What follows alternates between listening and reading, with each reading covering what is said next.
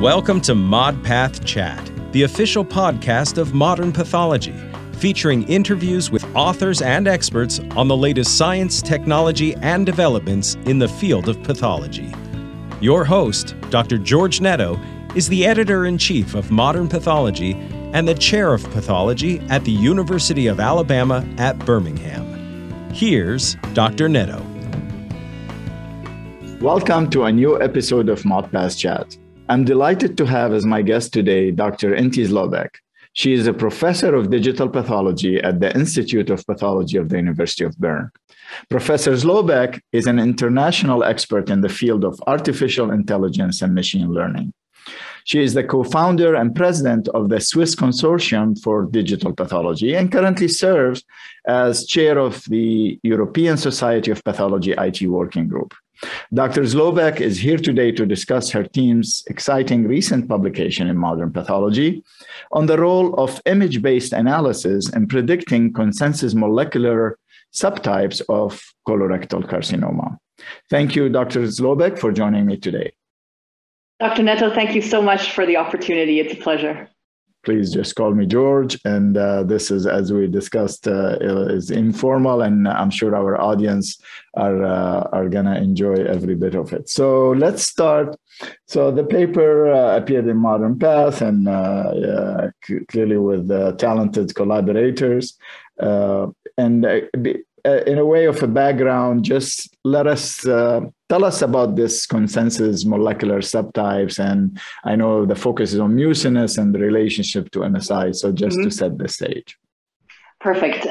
So actually, we started this project very interested in microsatellite instability to begin with. And the idea originally was to be able to actually look into the features of microsatellite unstable colorectal cancers that could potentially be predicted from the image. So from a histopathology image. And of course, there's some fantastic work by Cather and other groups who have now really, dove deep into this topic. And we wanted to go a little bit further. The consensus molecular subtypes are basically considered to be four major molecular subgroups of colorectal cancer. There is also, of course, an undefined group, but let's say four major groups. And group number one, the CMS1, is primarily consisting of this microsatellite instability. So about 80%, if not more, of CMS1 is an MSI group. So obviously, MSI is a very important feature.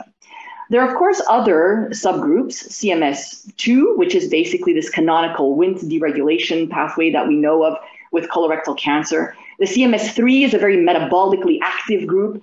And the CMS4 is a group with a lot of stromal infiltration, showing a lot of EMT or epithelial mesenchymal transition related proteins and so on. And a lot of we believe tumor budding. So that's kind of a topic that we're all basically studying in the group. And so we wanted to look at microsatellite instability in particular and see how that correlated to the CMS groups, and also look at certain features. Mucin, we were very interested in mucin because many years ago, Jeremy Jass, perhaps some of your audience will remember who Jeremy Jass was. Jeremy Jass was actually one of the first people, I think, to look at trying to quantify different features within colon cancers to predict just from the image or just from the slide, the MSI status. And one of those features that he said could be very much related to MSI is mucin. So the presence of mucinous histology was very much correlated to microsatellite instability. So we thought, well, why not try to understand mucin a little bit better and the correlation or relationship between mucinous histology and the CMS subtypes? Of course, we were sort of expecting it to be related to microsatellite instability, but who knows? So that was and just to step back, mucinous and MSI is not one-to-one correlation. You can. So this is one of the points exactly that popped out of this study, but now we really have some quantifiable data to show that in fact mucin is of course a feature of MSI, but is not only related to MSI. And in the end, what our study was really showing is that when we were using these publicly available data sets, including TCGA, to sort of study mucin histology and make the correlations with the CMS groups, we found something very interesting, which was that the CMS2 subtype was basically never mucinous, had no mucin, 0%, almost 0% mucin. This was interesting to us because the CMS classifications were really based on genomic data. So you needed to be able, if you wanted to replicate that, you needed to perform very intensive, resource extensive analysis of the genome to be able to classify colorectal cancers into these 4 groups. And we were sort of aiming to try to do that in a much more easy way, namely from the image. And so one of those features, mucin, showed us that we could actually exclude the CMS2 subtype if we found mucin in the tumor. Excellent. And the significance, is there a prognostic significance for that exclusion? So this is still a very interesting problem when it comes to mucinous histology, because I think there's really an open question mark about the true, let's say, prognostic impact or even predictive impact of those kinds of tumors. And maybe it's more heterogeneous than we assume. However, the CMS classifications, one of the reasons why that's so important is because we do see, or there is a prognostic difference between those classifications that were really meant to be biological classifications, but may also have an impact on therapy. So therapy responsiveness and how that's linked to the CMS groups is really now also coming out as a very important factor. So is it possible to classify colorectal cancers into these groups and therefore also use that as complementary information for therapy? Definitely. Wonderful. Which is there is always a theme, my interest is bladder cancer until now. Okay, we have that taxonomy, but this is too expensive to do. Can we replace it with markers? And here you're trying to even an easier after you have the algorithm. H&E image. Just look at the H&E with the machine learning and exactly. Tell us which subtype, which is really amazing when you think about it, because phenotype is the ultimate expression of the H&E is the ultimate expression of your genotype. We believe that too, exactly. And so one thing that... Sorry, please go ahead. So that's what you did.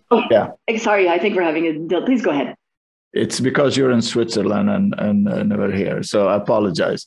Yeah, so that's when we want to talk a little bit. What is the algorithm without going into too much technical details? So how does it work? What does it identify? I saw some beautiful images in Figure 1 where it's segment and all that stuff, and you applied it to what kind of cohort and what did you exactly.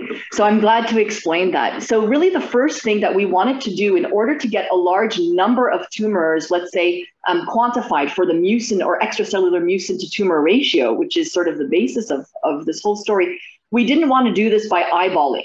In fact, we know that this sort of cutoff of more than 50% extracellular mucin to tumor ratio is maybe not always so easy to identify.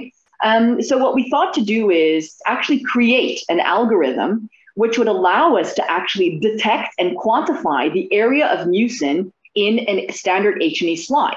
But the first point that we really wanted to do was actually compare our algorithm, which we developed on a subset of, I think it was only about 150 patients at the beginning. We wanted to correlate that with the actual pathologist's exact percentage of mucin to tumor ratio. So not saying yes, no, but really giving the quantity of what they thought was the mucinous area within the tumor. We were very interested in this. We actually engaged 2 of our pathologists in-house, so we took ourselves out of the equation. We gave them 149, I believe it was, something like this, slides to evaluate, to compare within 5% grades, let's say, so 5%, 10%, 90%. And we said, what do you think is the percentage of mucin in this tumor? And the comparison between our algorithm and the pathologist scores were so greatly correlated to each other on this small group of 149, I think, tumors that we had originally evaluated, that we thought, well, this is now an incredible thing that we can now apply to a much larger cohort. So we applied that to our own cohort of in-house slides. That was another, I think, 800 or something like this. Correct. And to the TCGA, so the publicly available data set that everybody knows. And we applied it there. And in that case, of course, we were able to make the correlation between the actual percentage of mucin that we find in the tumor and the CMS groups, the MSI, the outcome, and so on. So that's basically what we did in the first step is, of course, like everywhere, we needed to collect some ground truth. So we need to know what is exactly mucin, how can we train an algorithm to actually look for mucin? And there are different ways of doing this. Sometimes you need to be very, very precise with what you are annotating. Other times you circle on the slide. That's exactly. So that's somehow let's say the dirty work, work that nobody loves to do.